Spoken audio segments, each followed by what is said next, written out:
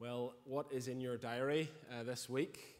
Or perhaps like me, it's not a diary, it's the phone calendar that you use, or it's a shared calendar with my wife, as we need to make note of what's going on, something unusual, there's a meeting that's different, there's usually something abnormal in any given week, and with kids, who's going to be looking after the kids, all those sorts of things. Well, I wonder what's in your diary this week. Or maybe what plans, thinking a little bit further ahead than just the week, what plans do you have for the summer? Maybe you have a holiday away somewhere. Maybe you have a wedding. Maybe you're planning on a third cut of silage or something like that. What about these plans? How set in stone are they for you? How flexible are you on them? Well, those sorts of questions about plans for the week, plans for the summer, very much are under the microscope for James in the passage that we're considering this evening. And he asks, as he opens in verse 13, "Come now, you who say, today or tomorrow we will go into such and such a town and spend a year there and trade and make a profit." Now, we might think, oh, this is something to do with wealth, people's desire for wealth and profit and riches. And indeed, in chapter 5, he will come on to deal with the rich. Although here, I think this is just an example. So there's a sense in which it's, "Come now, you who say, today or tomorrow we will... ... fill in the blank. What might you put there?"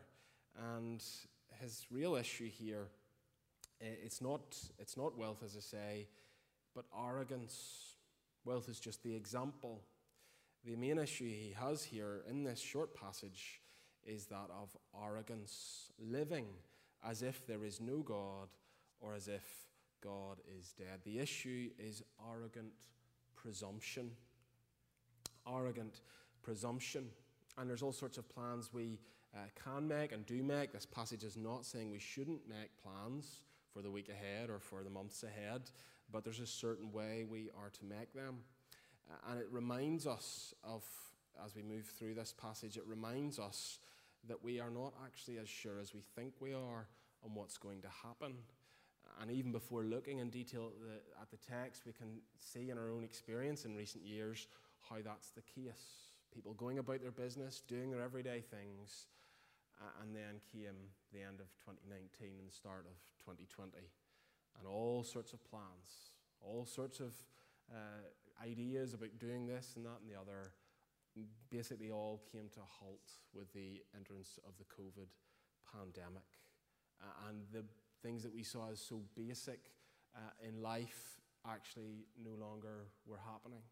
The ability to see people that we would have seen on a daily or a weekly basis, that just stopped. So all sorts of things shut down with COVID coming. And so there was a stop put to the plans that we think are so set in stone and so sure.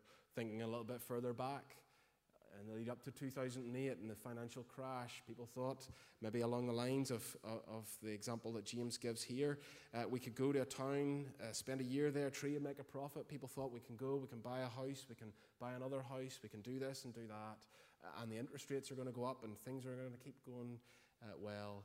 And then all of a sudden, the world financially went into meltdown and brought a halt to all of that.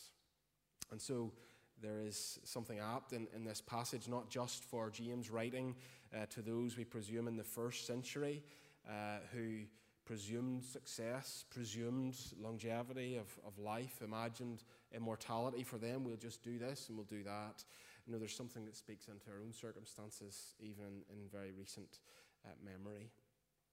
So let's think a little bit more about this issue of presumption and planning. As I say, it's not against planning, but it's against a certain type. And so let's look on and see what James has to say.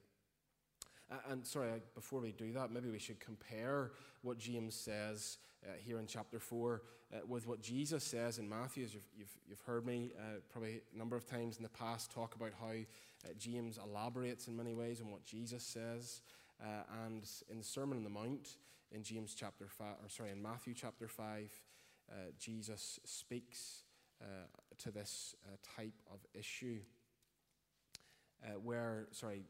not chapter 5, chapter 6, where he says, verse 25 of Matthew 6, "Therefore I tell you, do not be anxious about your life, what you will eat or what you will drink, nor about your body, what you will put on. Is not life more than food, and the body more than clothing? Look at the birds of the air. They neither sow nor reap nor gather into barns, and yet your heavenly Father feeds them. Are you not of much more value? And which of you, by being anxious, can add a single hour to his span of life? And why are you anxious about clothing? Consider the lilies of the field, how they grow. They neither toil nor spin. Yet I tell you, even Solomon in all his glory was not arrayed like one of these. But if God so clothes the grass of the field, which today is alive and tomorrow is thrown into the oven, will he not much more clothe you, O you of little faith? Therefore do not be anxious, saying, what shall we eat, or what shall we drink, or what shall we wear? For the Gentiles seek after these things, and your heavenly Father knows that you need them. But seek first the kingdom of God and his righteousness, and all these things will be added to you. Therefore do not be anxious about tomorrow, for tomorrow will be anxious for itself. Sufficient for the day is its own trouble." Maybe some are scratching your head thinking, what's the connection there? And then really, it's the opposite side of the same coin here. It's the person Jesus speaking about who is presuming things about the future, but it's the sort of person who maybe has the more concerned or cynical, negative disposition, who's presuming that the future holds lots of sorrow rather than success. James is talking about the other side of that same coin, those who are presuming success. But again, it's looking to the future without actually being able to tell what's going to happen in the future. And so Jesus addresses those who are concerned about the future, that they won't have enough food, that they won't have clothing, all of these basic things, whereas James speaks to the person who thinks the world is my oyster, I can do what I want, when I want, whatever I set out to do, I'll achieve that. And so there's a challenge here for us as we look at these few verses as to how we do things. He brings this initial challenge in verse 13, and in verse 14 he starts to explain, "Yet you do not know what tomorrow will bring." We've already given a couple of contemporary illustrations of that, 2008 and the COVID pandemic. He goes on to say, "What is your life? For you are a mist that appears for a little time and then vanishes." It communicates there that image, just how temporary our life is. Where we are up the road there. Don't know if you ever travel up the Connor Road. I'm sure a few of you do. Maybe you head that way to Belfast, and you are heading up sort of high. It's Dunnamuggy, it's up on the hill, and interestingly, usually I'm coming up from Parkgate, and you sort of get up just before the Ballywee Road where the man says, and it seems like the mist and the fog just is up there at the top, and it's not down below. And of course during the winter then you get quite a lot of mist or of fog, but I couldn't tell you a date now what day it was foggy. It was there and then it was away, and now it's, as you look out, you get the great views over the 6 Mile Valley and the bright shining sun. And yet James uses this image to say, look, your life is actually like that mist, that foggy day that you can't quite remember from months ago in the winter time. He's saying your life is actually like that. It vanishes. It's there for a little time and then vanishes. Again, he's saying there's an arrogant presumption here of thinking greatly of ourselves rather than recognizing who we are in the grand scheme of things.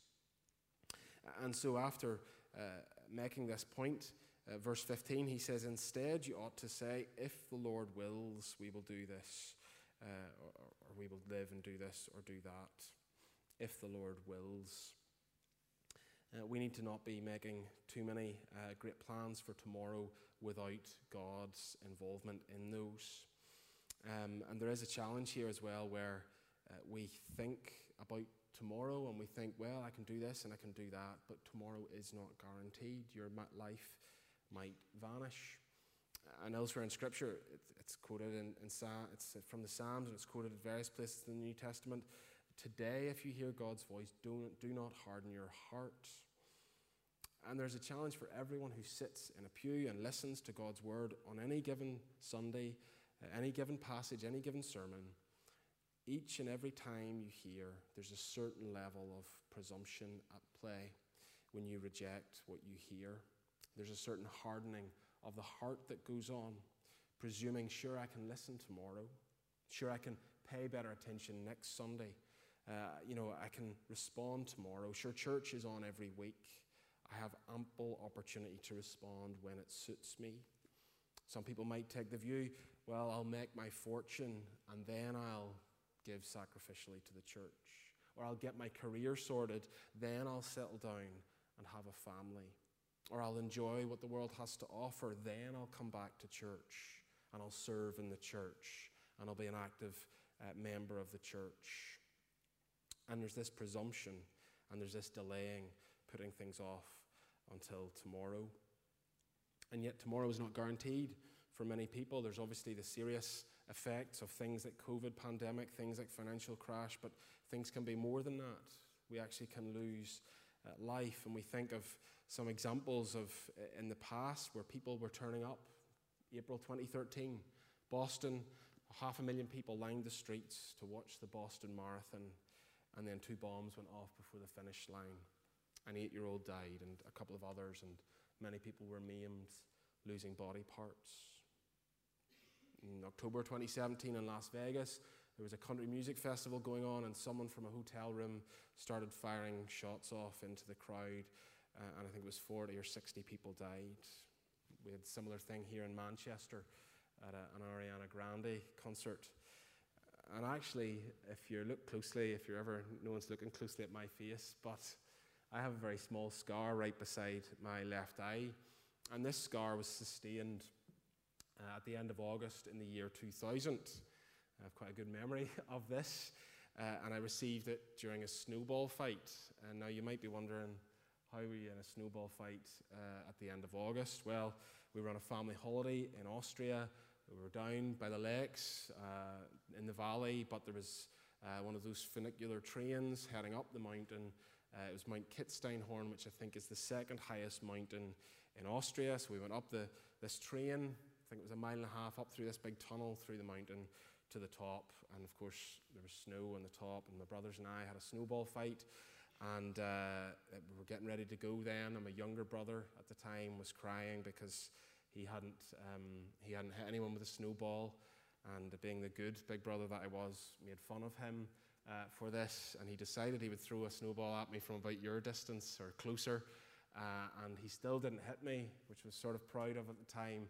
But the reason he didn't hit me was because I swung my head down into an iron railing, and then the blood started, and so it wouldn't stop for some reason. I don't know whether altitude affects blood, but it wasn't stopping even with pressure, and so we had to get back down this funicular train and get it sort of patched up with some sort of special plaster.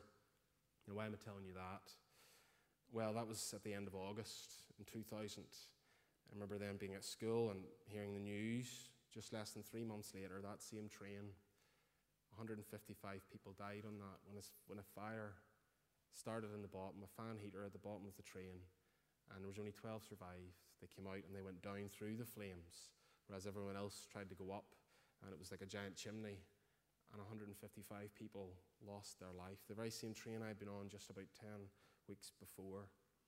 And these were people who were going, no doubt, to go up the mountain, planning to ski, to enjoy the snow, maybe to have a snowball fight. And they went up, and 155 died and did not come back down. That's maybe a shocking thing to hear, and yet it does illustrate that we are not sure of anything. And maybe you think, well, that's a bit like a shock tactic. I'm sure you've heard in the past people making an evangelistic appeal. Well, what happens if you go out and you're struck by a bus today, and we maybe don't like that sort of thing? And yet listen to what Jesus says in Luke 12, talking of this rich man who wants to build bigger barns. You fool, this night your soul is required of you. You see, there is a danger with presumption about tomorrow, either presuming that all things are going to be bad, we're going to worry and be anxious about things, presuming that we're going to be so successful but also presuming that we can respond to God tomorrow. It's been said that the devil's favorite word is tomorrow, whereas the Bible always exhorts us with the language of today. Think of Joshua 24:15. Choose this day who you will serve. As for me and my household, we will serve the Lord. Think of Psalm 118. This is the day the Lord has made. Let us rejoice and be glad in it. We even have it here in James 4. And even if you turn back a few pages to Hebrews 3. Hebrews chapter 3, verse 12. Take care, brothers, lest there be in any of you an evil, unbelieving heart leading you to fall away from the living God. And even just to pause there, this is not just for the non-Christian who needs to respond today, the person outside of the church who needs to hear this message. Notice again there what he says in verse 12. Take care, brothers, lest there be in any of you an unbelieving heart. I think from this we can see that the author of the book of Hebrews recognizes that within the visible church there is a mixture of people. There are some who are truly regenerate, born again of God, but there are others who they may have made a profession of faith. They may claim they be a Christian, but in the end that profession will have been found to have been false. Take care, brothers, lest there be in any of you an unbelieving heart, leading you to fall away from the living God. But exhort one another every day, as long as it is called today, that none of you may be hardened by the deceitfulness of sin. For we share in Christ, if indeed we hold our original confidence firm to the end. As it is said, today, if you hear his voice, do not harden your hearts as in the rebellion. And so, how we respond to God is not just take it or leave it. It is something which is a life or death situation, because we do not know what tomorrow holds. And it applies to death, it applies to any plans, but even it applies to every time, as I mentioned earlier, you hear a sermon. I wonder if you're sitting here and you're continuing in unbelief. Maybe you've made some sort of profession of faith years ago, and you're here, which is good, but in many ways you reject Jesus. You don't pay that much attention. You sort of hear what you want to hear and leave behind the rest.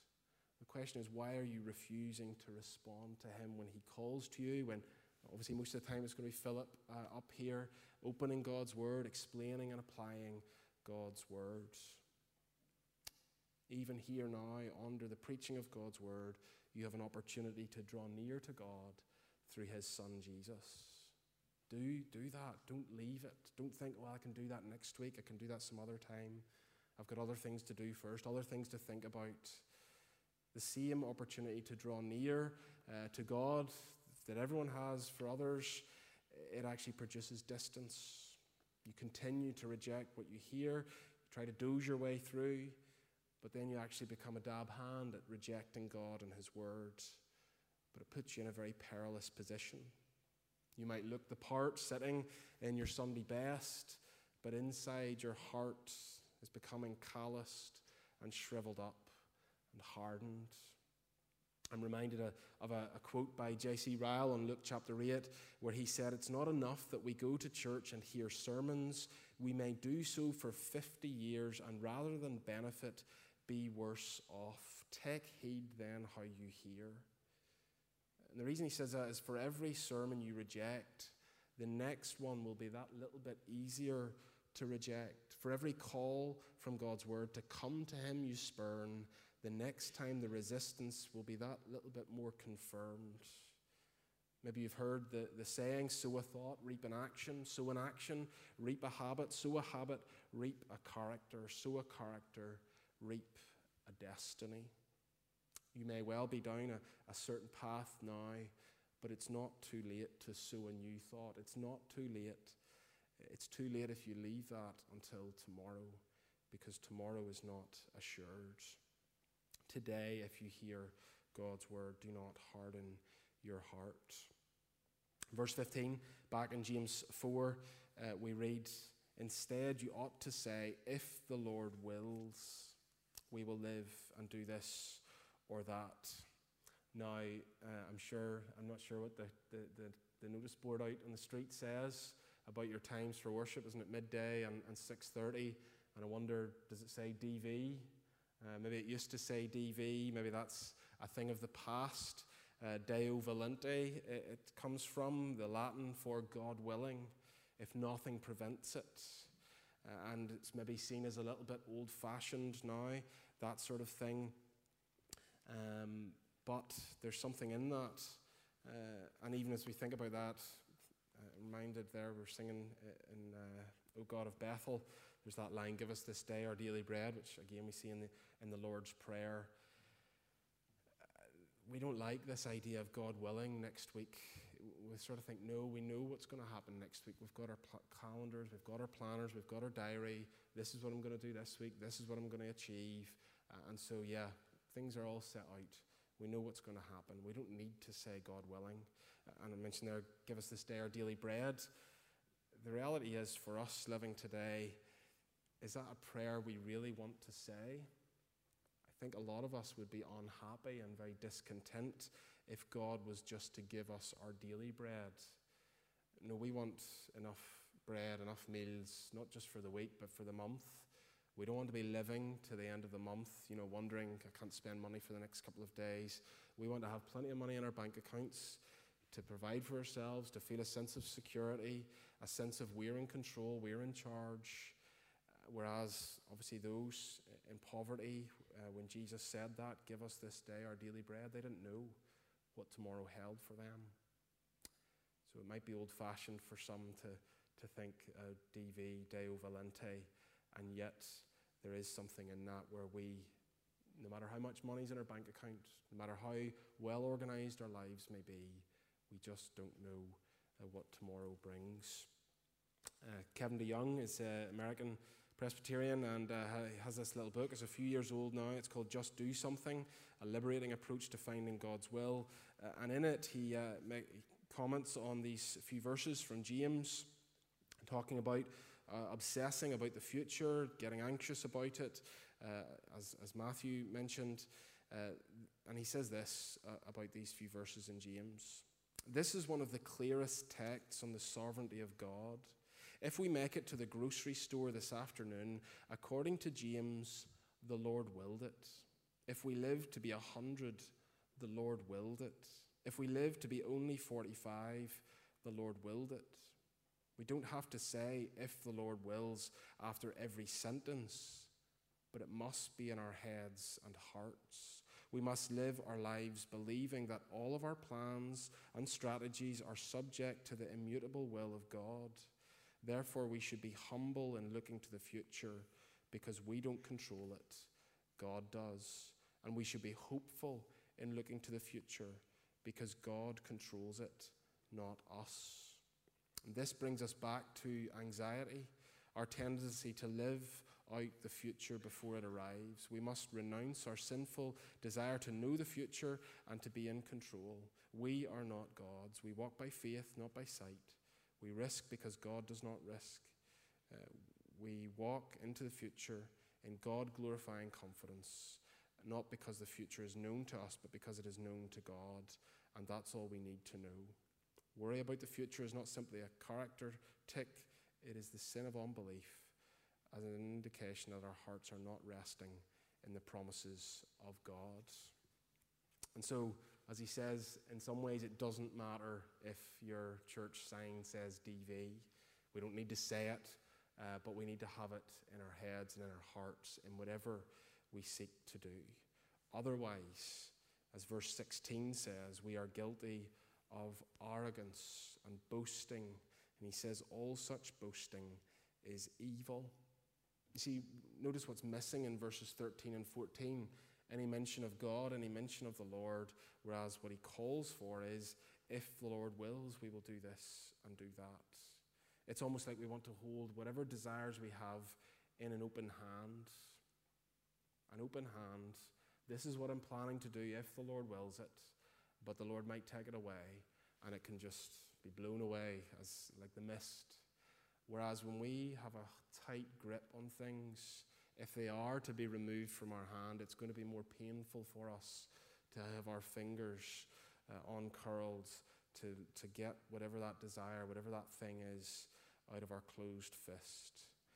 The call in this passage in James is not to be arrogant presumers, but to be dependent disciples, accepting God's providence, looking to him in faith, responding to him today, trusting him in whatever happens, and not living as if God is dead, as if God is not there, as if Christ will not return. It might just be that that's some of the context of what James is writing into, where people were thinking, well, Christ is due to come back again, and they're thinking, well, he hasn't come back yet, so we can just get on with living life the way we want to live it. The reality is that Christ will return, and there's a couple of times in chapter 5 that he raises this about how Christ the Lord will return, and therefore all wrongs will be made right. And so we're called not only to seek profit in this world or in this life, and as I say, we want to live and act in an open-handed way. It's not just for those James wrote to, it is for us. We're tempted to do the same, especially with thinking about Christ not returning. It's not just about whether we'll die today or tomorrow, but it's also about when Christ will return. Sure, we can just plan for this life, plan for retirement, plan for however many years down the line. I am the master of my own destiny. And again, we're guilty of having too grand a view of ourselves. God wants us to take stock through the message of James tonight, to pay attention and to come back to him, to not leave him out of your thinking. And again, the overarching issue in the book of James is this idea of a divided heart, a double-mindedness. And the double-mindedness comes in here in this particular issue. It's where we profess to know and to love God, profess to believe in God and his power and his authority and his sovereignty, but then in many ways we're what could be called practical atheists. We go about our lives Monday to Saturday without a care for how God might be involved in our lives. And so there's a dividedness in our thinking there. Practical atheists, and yet saying with our lips that we believe in God.